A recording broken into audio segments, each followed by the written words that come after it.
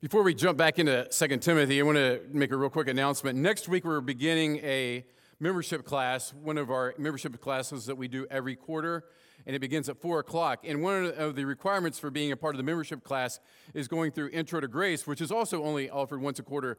So I'm going to offer a special Intro to Grace next week at 3 before the membership class at 4. And so if you didn't get a chance to make the Intro to Grace class last time, but you would like to go through the membership class, please come and see me afterwards, and that way I can know how many are going to be there for the Intro to Grace. So next week, 3 o'clock, if you would like to jump in on that so you can then go through the 3-week membership class, and the membership class will begin at 4 o'clock next week. I read a study this week, which is no surprise to any parents of boys out there. Parents of teenage boys now have evidence to back up the claim that they could literally be eaten out of house and home. 14 to 17-year-old boys will eat a lunch of 2,000 calories easily given the chance. All right, and so that reiterates for me the truth of it, because I grew up with 2 brothers, and my mom always said how much we ate, and it's true. Jeb, how many guys do you have here with you this week? Where's Jeb at? All right, is Mr. Smith feeding everybody? All right, are you guys consuming a lot of calories? Big appetites? I bet. 20 guys, 20 people, right? 20 people from UGA over here with Jeb today. Good to have you guys with us. But we can eat some food. I mean, my parents would stop that Schwan truck on the way down the street, you know, and I looked, and they don't sell these 2-gallon ice cream things like they used to. I don't know why, but when we buy it by the 2-gallon bucket, I remember my favorite was Banana Split. And we would just consume this stuff. We had monster appetites. And that age for guys between 14 and 17, we could literally eat whatever we wanted and never gain weight. It was a great time of life, for sure. We all have big appetites. It may not be necessarily food, but we all have big appetites. Some people, their appetite could be alcohol. Some people, it could be power, money, sex, shopping, gambling. And we know that our appetites can very easily and quickly get out of control. God has given us appetites, but they can quickly become painful addictions. Paul Tripp, a guy who I quote a lot here at church, he says this. He says, if you look outside of the Savior for something to be your Savior, that thing will end up not being your Savior, but being your master. That thing will not be your Savior, it will be your master. And so today, as we talk about appetites, we talk about passion, we talk about the things that we desire, if God isn't in his rightful place in our lives can quickly and oftentimes very unknowingly until it's too late, go spiraling downward, and we look for these counterfeit saviors, these functional saviors. So the question today is, what is driving your appetites? What is driving? Think about that for a second. What is driving your appetites? What is the thing that you're passionate about that oftentimes may pull you away from God, may replace God in your life? God desires to be the foremost passion in our life. And when we have him as the center, everything else will fall in place. But as long as we're looking to other things to fill this void, we're going to find ourselves in a lot of trouble spiritually, physically, mentally. So we're in 2 Timothy chapter 2, verse 20 through 26. Let me pray, and we'll look at this passage together. Father God, you know us, you made us.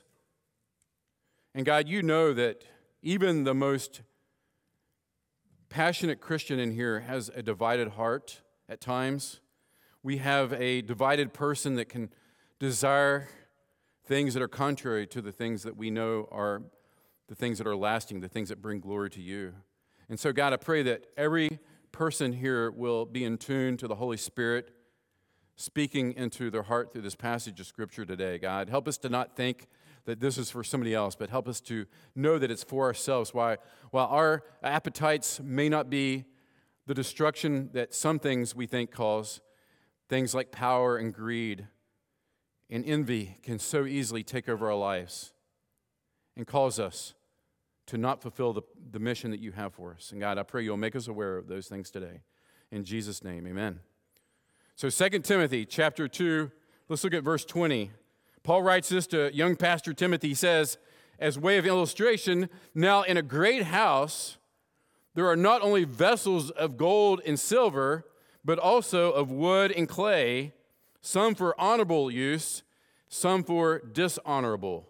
So Paul, using this visual illustration from everyday life, he's contrasting vessels, all right? Just another word for utensils or common things that are in a house during that time. That could be furniture, tools, whatever. And so by way of illustration, he says that a house can have honorable things like china, dishes, glasses, those type of things where you're proud of those things. You pull those things out. They're maybe in a china cabinet at your house.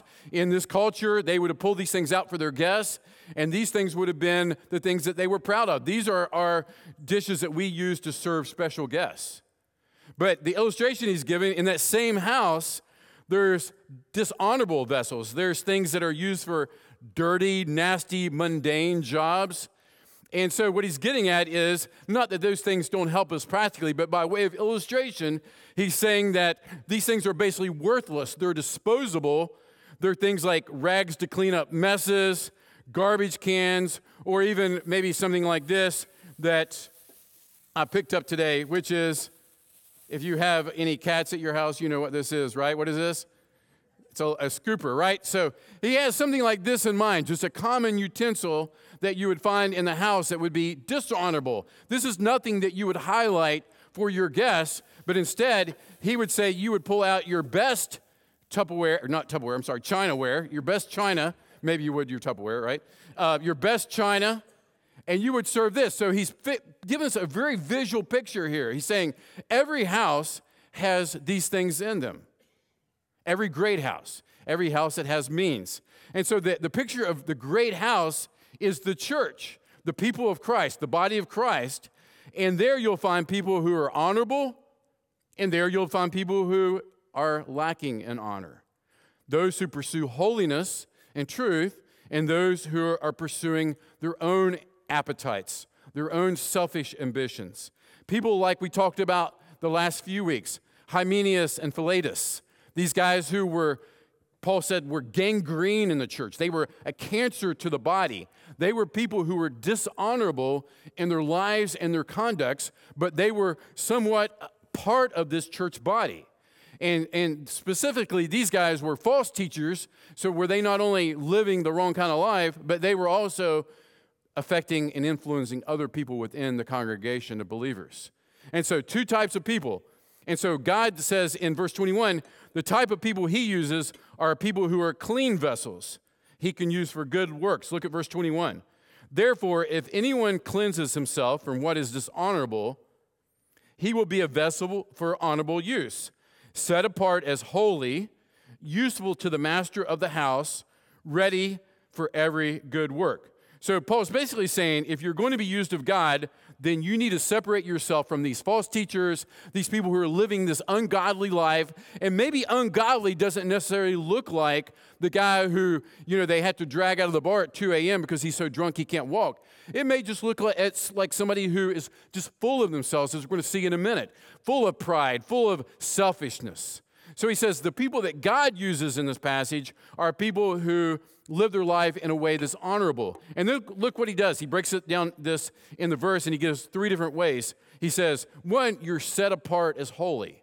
Set apart as holy. You're special in God's eyes because he has a special calling on your life. We're holy because of what Christ did. Christ died on the cross so that we could be declared holy. The song we just sang that said, I'm a sinner through and through. We know apart from Jesus Christ, we are just messed up individuals. We naturally and quickly default to our own passions and desires. We naturally default to living lives that are not pleasing and glorifying to God. Think about your past week. I'm sure you can recall times where you didn't live like you were set apart for holiness. But Paul writes and he says, as Christians, if God is going to use you, you must be set apart for holiness.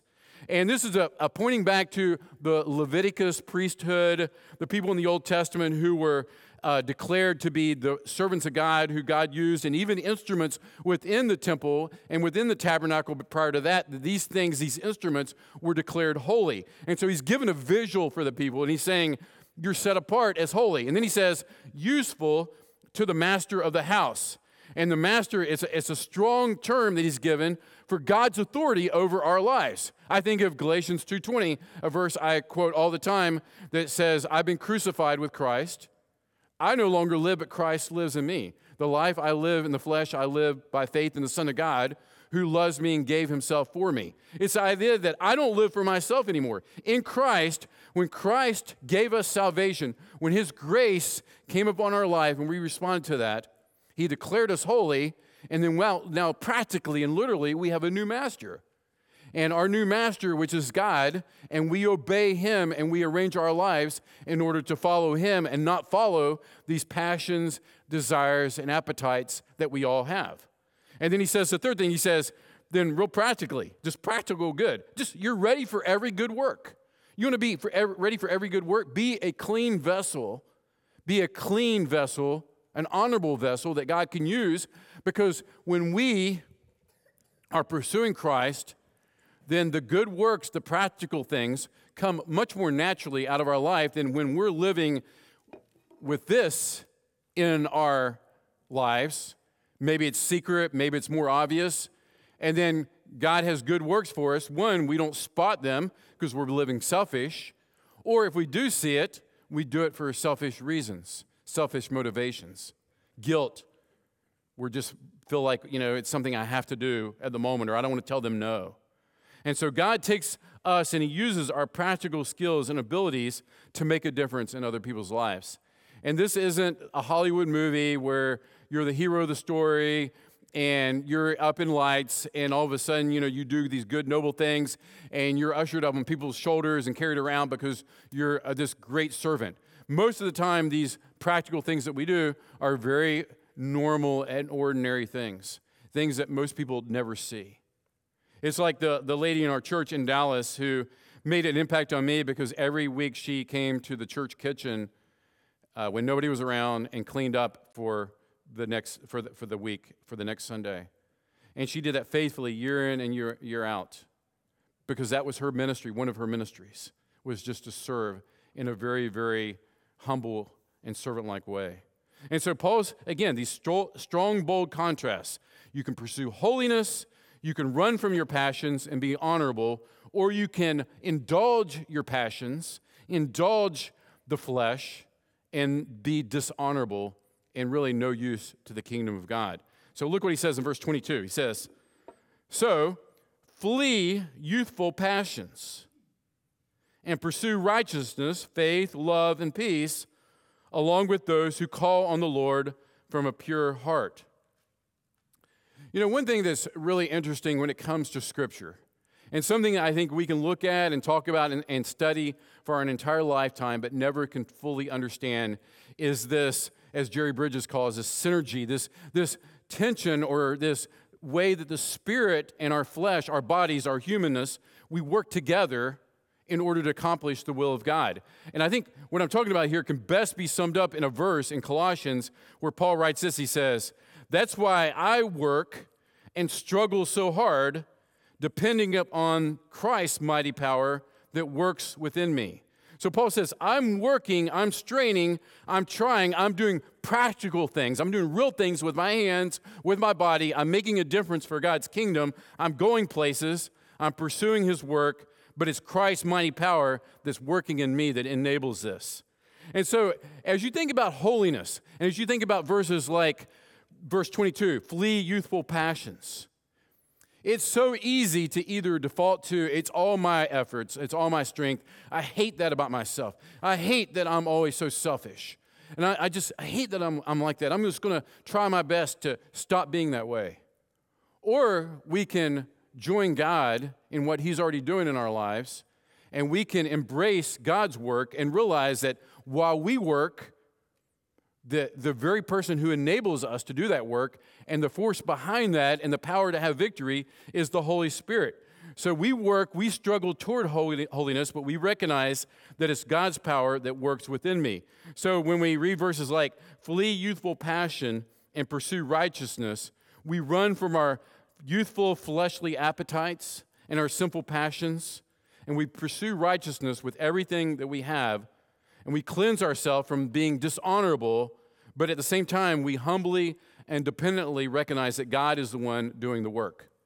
If I can make this even clearer because of this mystery that it's involved, I love a verse from Psalm 127, verse 1. Read this, how practical and real this is. He says, unless the Lord builds the house, those who build it labor in vain. Unless the Lord watches over the city, the watchman stays awake in vain. So he gives two activities, two jobs that would have been normal in that culture, a house builder and a person who's guarding a city. And so he's saying that God isn't just involved in helping out, maybe occasionally giving you a little push toward holiness or giving you a little push toward hammering that nail into the wood or a little help in staying alert and awake at night watching the city. He's saying that God doesn't simply help the builder or the watchman. He's totally and completely involved with them. He supplies all the enabling power, and they do all the tangible work. So God doesn't literally take the hammer and start hammering the nail, and God doesn't literally say, hey, go on to sleep, I'll watch for you. You stay awake and watch, you hammer the nail, you do the tangible work, but it's God who does everything also. That's a mystery. It's a mystery that we must embrace. So when we come to verses like verse 22, flee youthful passions and pursue righteousness, if there's ever a verse that was drilled into teenage boys when you're growing up, is that verse, right? I mean, we heard that at every camp, every breakout group, every event that we went to in the youth group, flee youthful passions. And we know that where we always landed on that was like, oh, here comes the sex talk again, the sex struggles. I know we have kids in the room. I'll be very vague here. But while this makes a perfect example for what he's talking about here, it's not limited to just those temptations. But I think the picture here of fleeing youthful passion is beautiful in the story of Joseph in the Old Testament. And the majority of people who grew up in church, you know the story of Joseph, how that Joseph was put into slavery in Egypt by God's design, by God's will. And Joseph then was put into the house of a guy named Potiphar, who was a very, very strong authority figure who ruled over the guards in Egypt. And Joseph was in charge of his entire household. So while Potiphar was out making a living, doing the military thing, Joseph was in his house, organizing, keeping order, running the thing. Well, Potiphar's wife saw Joseph. Scripture says he's a handsome, well-built dude, and she notices, and she begins to get interest in him and make passes at Joseph. And Joseph says, nope, I'm a man of integrity. I follow God. Not going to happen. Well, what happens? She doesn't quit. She doesn't quit trying. In fact, one day she comes in, and he's there, and she grabs him by the coat, and she tries to seduce him. He wiggles out of his coat and runs out of the house, flees youthful passion. What an amazing story, and a very, very practical one of what we are to do when it comes to the youthful passions, those appetites that we have. We don't indulge the flesh. We run from the flesh. We get away, tangibly, practically sometimes. But at the same time, we recognize and we must acknowledge God, because it's not the end result that God's after always. He's after the journey to get there as well. The running and the fleeing, God meets us in those moments. God meets us there, and he's making us more like Jesus Christ. And so in those moments of temptation and those moments of struggle, those moments of youthful passions, which should not be limited to just guys between a certain age. This is all of us. These passions that we have, God wants us to continually admit those things, confess those. And those struggles that we have, say, God, I want your power in my life. I don't want to just try to do this on my willpower. And I don't want to have a false attitude of I just need to let go and let you do the work. God, help me in some way to join you in what you're doing here to make me holy and righteous and a clean vessel so I can fulfill my purpose, which is to bring glory to you and to live for you. I don't want to be this. I don't want to live this way. I'm going to live the way that you call me, to be holy. And so, as I said earlier in the prayer, that we know we all have these divided spirits. Even the best believers in here, you have a divided heart over things, and we have these competing capacities. The scripture calls it our flesh competes and wars against our spirit. And we have this old capacity to sin and this new capacity as a believer to literally resist sinning and flee from youthful passions. God says that, not me. Because sometimes if you're practically in the midst of it, you feel like, well, God, where is that power that you say you have for us? And the thing is, even the fact that you're aware of it and God's bringing it to your attention and that you're trying to, through His strength, to work on that, and there's passions that you know are pulling you down and causing you to be unholy and not living the way that you should, even in the midst of just admitting that is a good sign that there's this war going on within you. And so the unbeliever, the person who doesn't have the Holy Spirit, they don't have that internal competition that's going on inside them. They can just sin and be fine with it. You know, it's not saying that unbelievers can't do good things, but their motivation for doing them can't be what Scripture says the Christian's motivation is, which is agape love, which is selfless love. I'm doing this out of love for others and love for God. Unbeliever can't do that. Unbeliever could do some good things, but they can't do good things with agape, God's love, which is selfless love. I'm truly doing this for God's glory and for the good of others. And that doesn't come easy even for unbelievers because there's this battle that's going on. And this flesh is warring against us. And so as not to limit flee youthful passions to simply the sexual immorality, look at Galatians 5:19 through 21. We get a list of some of the sins that he's talking about when he talks about being unholy and living in the wrong way. He says sexual immorality, impurity, lustful pleasures, idolatry, sorcery, hostility, quarreling, jealousy, outburst of anger, selfish ambition, dissension, division, envy, drunkenness, wild parties, and other sins like these. So he speaks to the things that Timothy and all of us have to deal with. He says, flee youthful passions. Run from those things. Embrace what God's doing to be holy, usable, honorable to Him. And pursue, don't just run, don't just flee, but pursue. Look at verse 22 again. Pursue righteousness, faith, love, and peace, along with those who call on the Lord from a pure heart. So say no to the flesh. Say no to our passions. Say no to embracing a life that I'm just going to live whatever I feel like at the moment. If you can just embrace, I'm going to live however I want, there really needs to be an honest heart check with yourself. Like, is the Spirit really within me? Why can I just live this way or keep committing these sins with really no serious repentance in my life? Because I don't know about you, but my experience is that I can go for a while, but man, the Holy Spirit grabs hold of me and He says, you better do something about this. I'm working, but you're to work with me. I'm helping you build the house. I'm not just helping you build the house. I'm building the house, but you need to drive some nails. I'm watching the city, but you need to be watchful. And so we join God in what He's doing already. But if there's no desire to join God, and I can just live whatever feels right at the moment, there's a problem there. There's a problem at the heart of our relationship with God. And so verse 23 says, kind of seems to be going in a different direction. He says, have nothing to do with foolish, ignorant controversies. You know that they breed quarrels. Verse 24. And the Lord's servant must not be quarrelsome, but kind to everyone, able to teach, patiently enduring evil, correcting his opponents with gentleness. But this falls in line with exactly the fleeing youthful passions. What he's saying here is youthful passions have a tendency to want to fight, quarrel, argue, debate, discuss to the point where it's become hostile toward one another.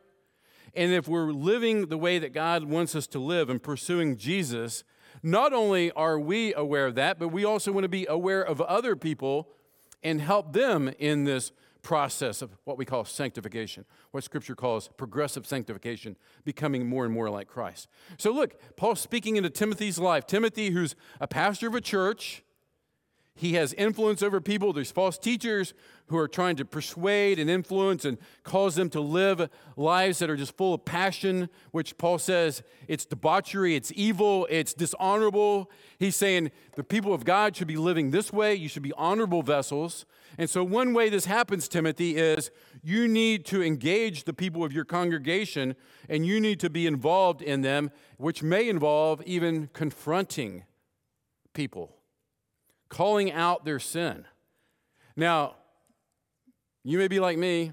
I don't really enjoy confrontation. Those who know me are like, what? You don't enjoy confrontation? You seem like you like confrontation. I actually don't. I don't know too many people who love confrontation, right? And we can think of a million reasons why not to like confrontation of other people.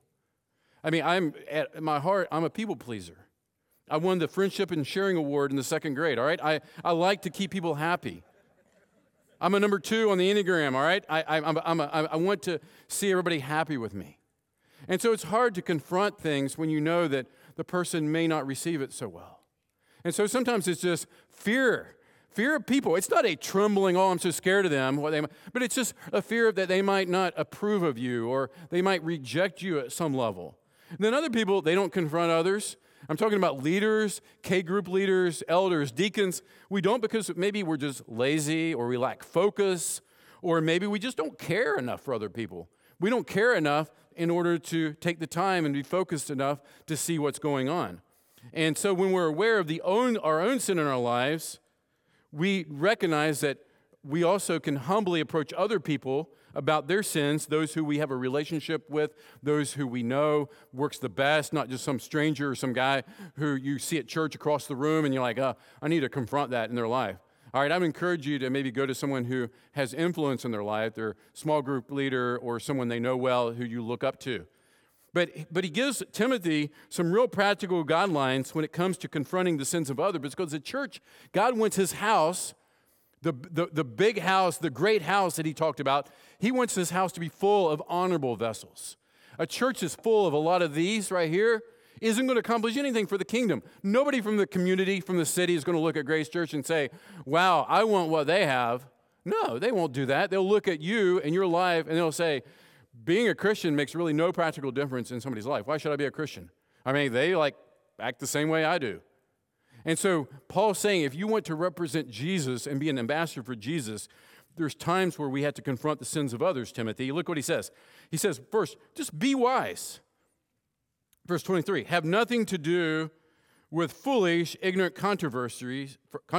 You know that they breed quarrels, and the Lord's servant, you must not be quarrelsome.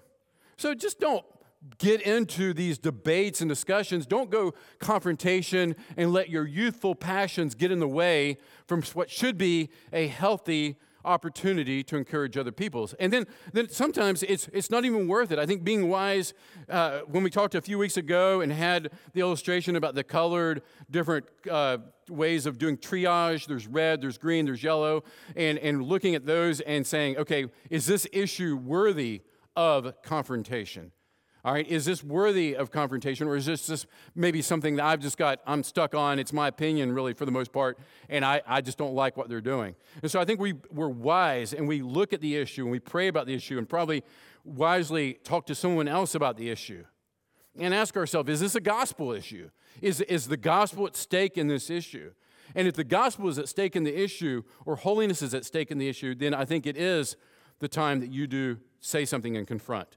And then he goes on, he says, real practically, as you deal with these people, don't be quarrelsome, but he says, be kind to everyone. Second, be kind.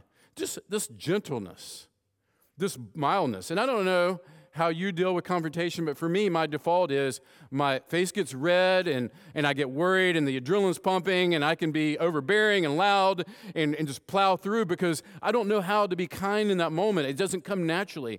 And that's where it has to be a spirit thing. And obviously, it's something that we grow and we develop and get better at as time goes along, but we're to be kind, just real practically. Don't go in it with an attitude.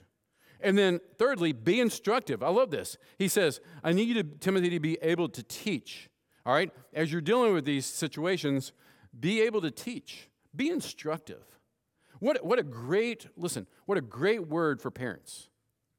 Because there's times all the time when you have to confront your kids and their behavior. And I know that for a lot of times I wasn't very instructive in my confronting that behavior. I just wanted the behavior to stop.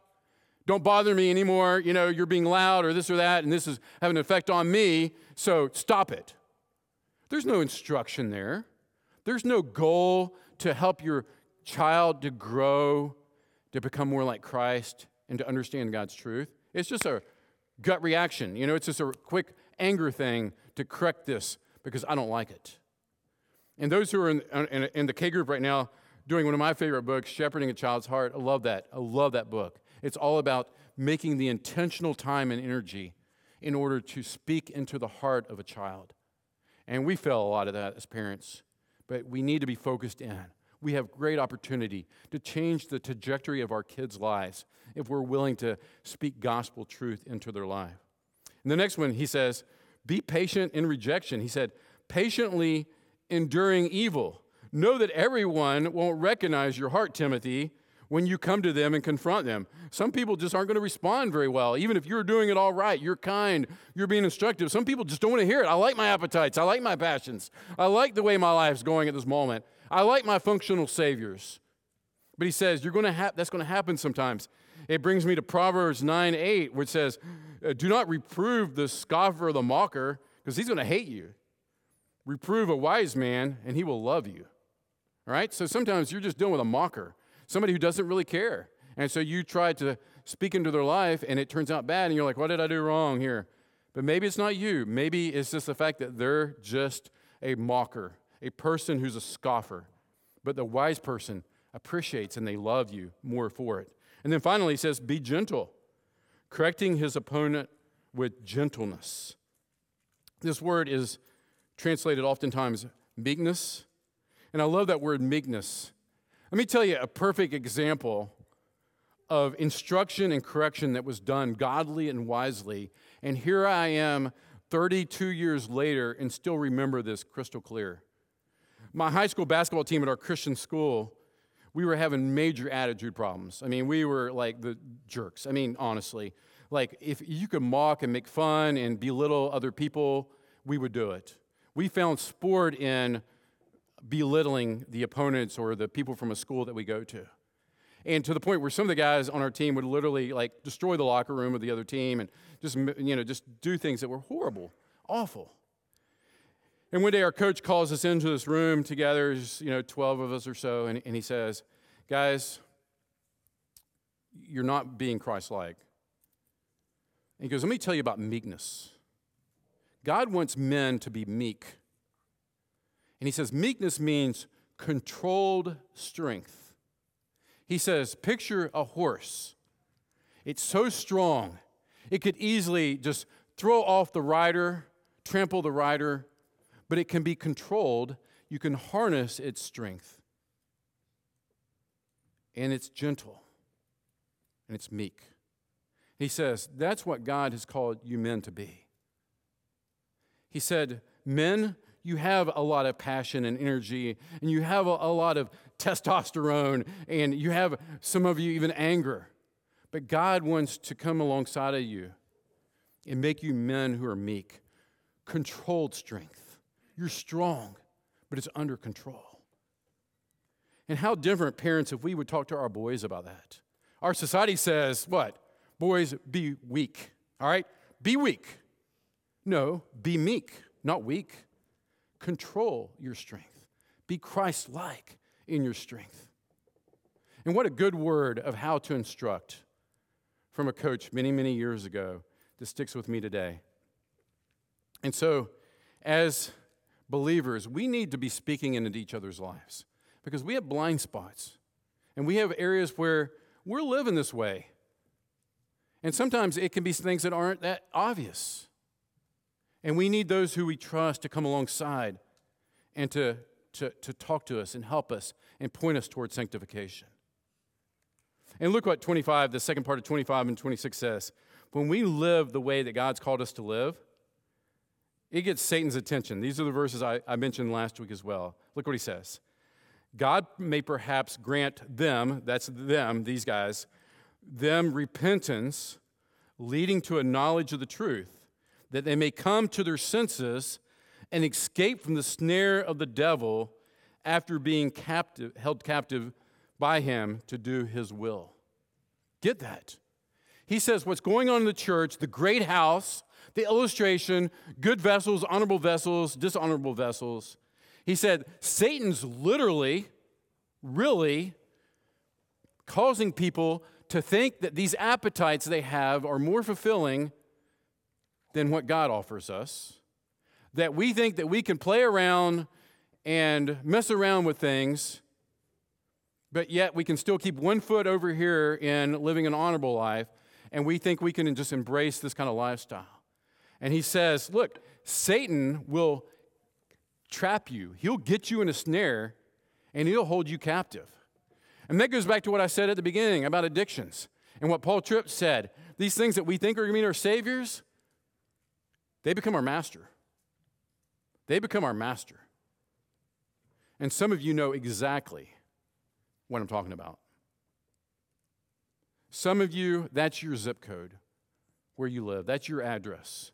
That you are being mastered by things other than God. And you need help. And when Timothy was instructed to be able to confront those in the church, there's some of these people who just weren't believers. They wouldn't hear it. They're false teachers. They're gangrene. They're cancer. But some people who were trapped in the snare, redemption was still possible. He says, God may grant them repentance. I recognize my ways. I'm not just sad that I got called or temporarily I'm a little bit down because of what I've been doing.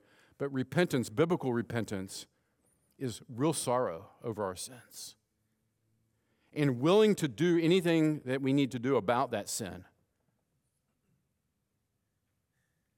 We confess it. We talk to others about it if necessary, and a lot of times that's really, really helpful. Bring that out into the light. Expose the lies of Satan and allow God's redemption and his grace to overflow. So, where are you at in this spiritual warfare that's going on? Where are you at? Are you captured by Satan? Are you dabbling in sin? A quote that I heard many, many years ago says, it's much easier to get out of sin, to stay out of sin than to get out of sin. It's much easier to stay out of sin than get out of sin. Because you know once you're trapped in those things and they become part of who you are and they're your appetites, it's so, so difficult. And Satan wants to use you as a tool in order to cause division and strife and disharmony within the church body. That's what Satan is after. He wants not only to destroy you, he wants to destroy any influence that Grace Church or any church that's living by biblical principles has for his kingdom and his glory. And so it matters. It matters to the church as a whole how you live your life, because you think, well, it doesn't affect anybody else. It does. It affects others. It's a gangrene, it's a cancer, and it can cause our church not to be what God has called it to be. So there's a house, a great house, a big house. It's full of both. Which one are you? This is where Grace Church needs to be full of these. And so our head, our heart, and our hands. God desires his great house to be full of honorable vessels. Full of honorable vessels. And then your heart. We know that change in our actions starts when we start to change in our hearts. What is God doing? Ask yourself, what am I preoccupied with? What am I preoccupied with? Because it'd be easy for you to walk out of here and say, I don't struggle with sexual immorality or lust or these things, but yet money or greed is your God, and those are your appetites that are out of control. Only the Holy Spirit can bring that to your attention. Talk to God about changing these desires to be more in line with his. And then just practically, your hands. Ask someone you trust, where specifically do I need to grow spiritually? Ask somebody. I dare you to ask somebody in your K group tonight or Wednesday night. Pull them aside and say, I trust you, Justin. Where do you need to see me grow? Where should I be growing spiritually? That's a big step. It takes a lot of Holy Spirit courage, but it's something that will reveal to you possibly your blind spots and those areas where God wants to conform you to the image of Jesus Christ. Flee youthful passions. Pursue holiness, love. Be the kind of vessel God can use. Let's pray. Father God, I pray for those in here who may right now just be struggling with overwhelming guilt. And God, I pray that you will allow them to see that just allowing guilt to go unchecked and not doing anything about it is not the response that you want. But God, you want them to repent, to go to a brother or sister in Christ, and to get godly counsel, prayer, encouragement, to help them in this area where they've run to functional saviors that ultimately, maybe right now it hasn't failed them, but ultimately it will fail them. And they'll come out the other side worse off than they were at the beginning because they're not living their lives the way the Holy Spirit is urging them and convicting them to live their lives. And God, I pray that guilt will turn into godly conviction and godly sorrow and godly repentance. And God, I pray you'll help us to have the courage, all of us, to ask someone where the blind spots are, where we can grow spiritually, so our church can be a house full of vessels that are honorable and can be used, so we can be a light for the city, set on the hill, a city that cannot be hid. In Jesus' name we pray. Amen.